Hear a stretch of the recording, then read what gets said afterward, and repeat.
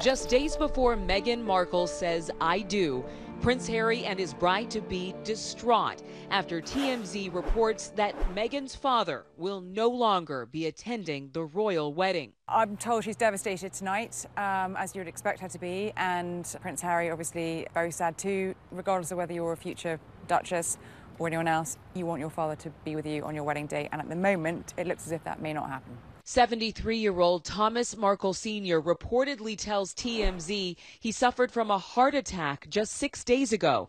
And tonight, TMZ reports he's suffering from new chest pain and will head back to the hospital. Kensington Palace and Meghan and Harry have, in the last few days, been increasingly very concerned about his health. Meghan would love for her dad to be here, to walk her up the aisle, but above all, she really is worried about him and his health. But with all eyes on Meghan and her family, the couple is concerned about the pressure being too much. Allegedly, Markle says he doesn't want to embarrass his daughter any further after claims that he staged these paparazzi photos of himself preparing for the royal wedding, lifting weights, reading a book about Britain, trying on a suit. But according to the Mail on Sunday, that tailor is actually a party store assistant. The photos reportedly netting nearly $140,000 for the photographer. Samantha Markle, she joined us live from Florida. In an interview with ITV's Loose Women, her half-sister, Samantha Markle, is taking the blame for the debacle, saying she was just trying to help their father's image. I am entirely the culprit. There's a lot of scrutiny that it was money motivated. It was not. It was my suggestion that to benefit him and to benefit the royal family. The palace did not comment on the TMZ report that Markle's father won't attend the wedding, but issued a statement asking that understanding and respect be extended to Mr. Markle in this difficult situation. Like Prince Harry, her parents divorced when she was young. Congratulations. Markle winning the heart of one of the most eligible bachelors in the world seems like a scene from a Hollywood movie. The California girl and her British prince falling in love despite growing up worlds apart. Well, Meghan is the world's most famous Valley girl. I mean, she was brought up in a place called Woodland Hills. It's known as the Valley. Meghan and her mother, Doria Ragland, later lived here, above this garage. She attended an all-girls private school, Immaculate Heart. She wanted to be the best that she could be on stage or wherever that career led her. Meghan grew up in a very comfortable family background. Her mother, Doria, was always about making sure that she knew that she was lucky. She went on to study at Northwestern University, majoring in international studies and theater. While in college, she landed her first role as a nurse on General Hospital. This is where she started. Her scenes were basically, she was here behind the desk talking to a doctor, giving him a message. Just 1 second. It was Meghan's father, a lighting director in the show, who had introduced her to casting director Mark Teschner. You want anybody to find true love, and it just feels very genuine. Markle would go on to get small parts in shows and movies, appearing in CSI. Yeah, but you might need an extra set of hands. And Horrible Bosses. Hi, can I help you? I'm good. He's just signing for these packages. Thank you. But her big break came at 30 years old after she landed a starring role on the hit legal drama Suits. Wow, you're pretty. Good.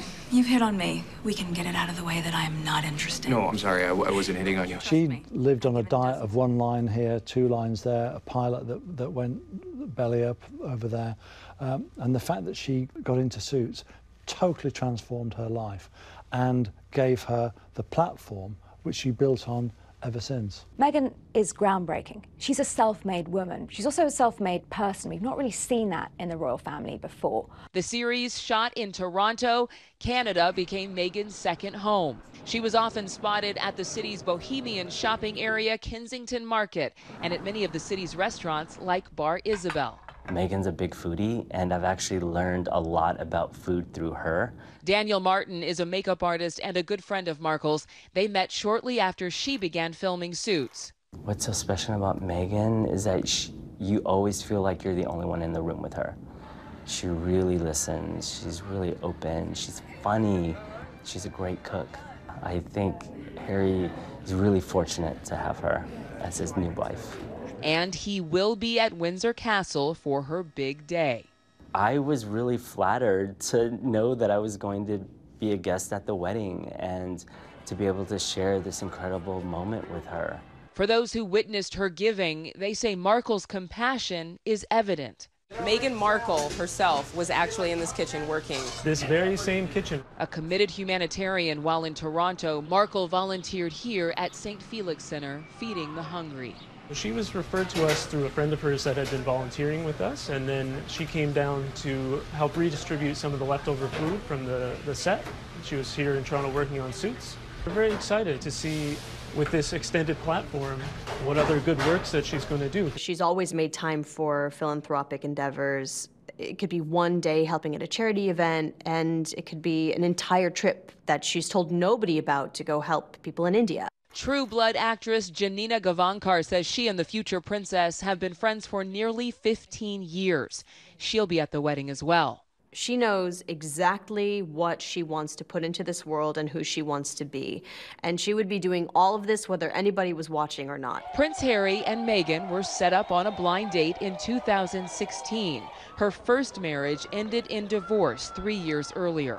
We went and met for a drink, and then I think very quickly into that we said, well, what are we doing tomorrow? We should meet again. The relationship quickly became serious. I managed to persuade her to come and join me in Botswana, and we camped out with each other under the stars. You know, they were staying in a tent with nothing and just had each other. With an almost instant connection, the transatlantic couple cleared their schedules to spend as much time together as possible. And at that time, she was telling her agent, don't book me any more gigs because I won't be able to do them. So even after 4 months of that relationship, Meghan was looking to the future. That future begins Saturday. The kitchens at Windsor Palace already testing the top secret menu.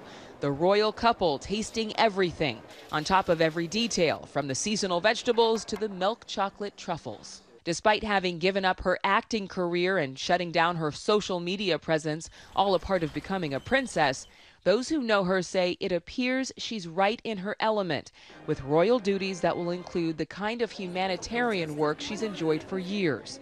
I have never seen her laugh more.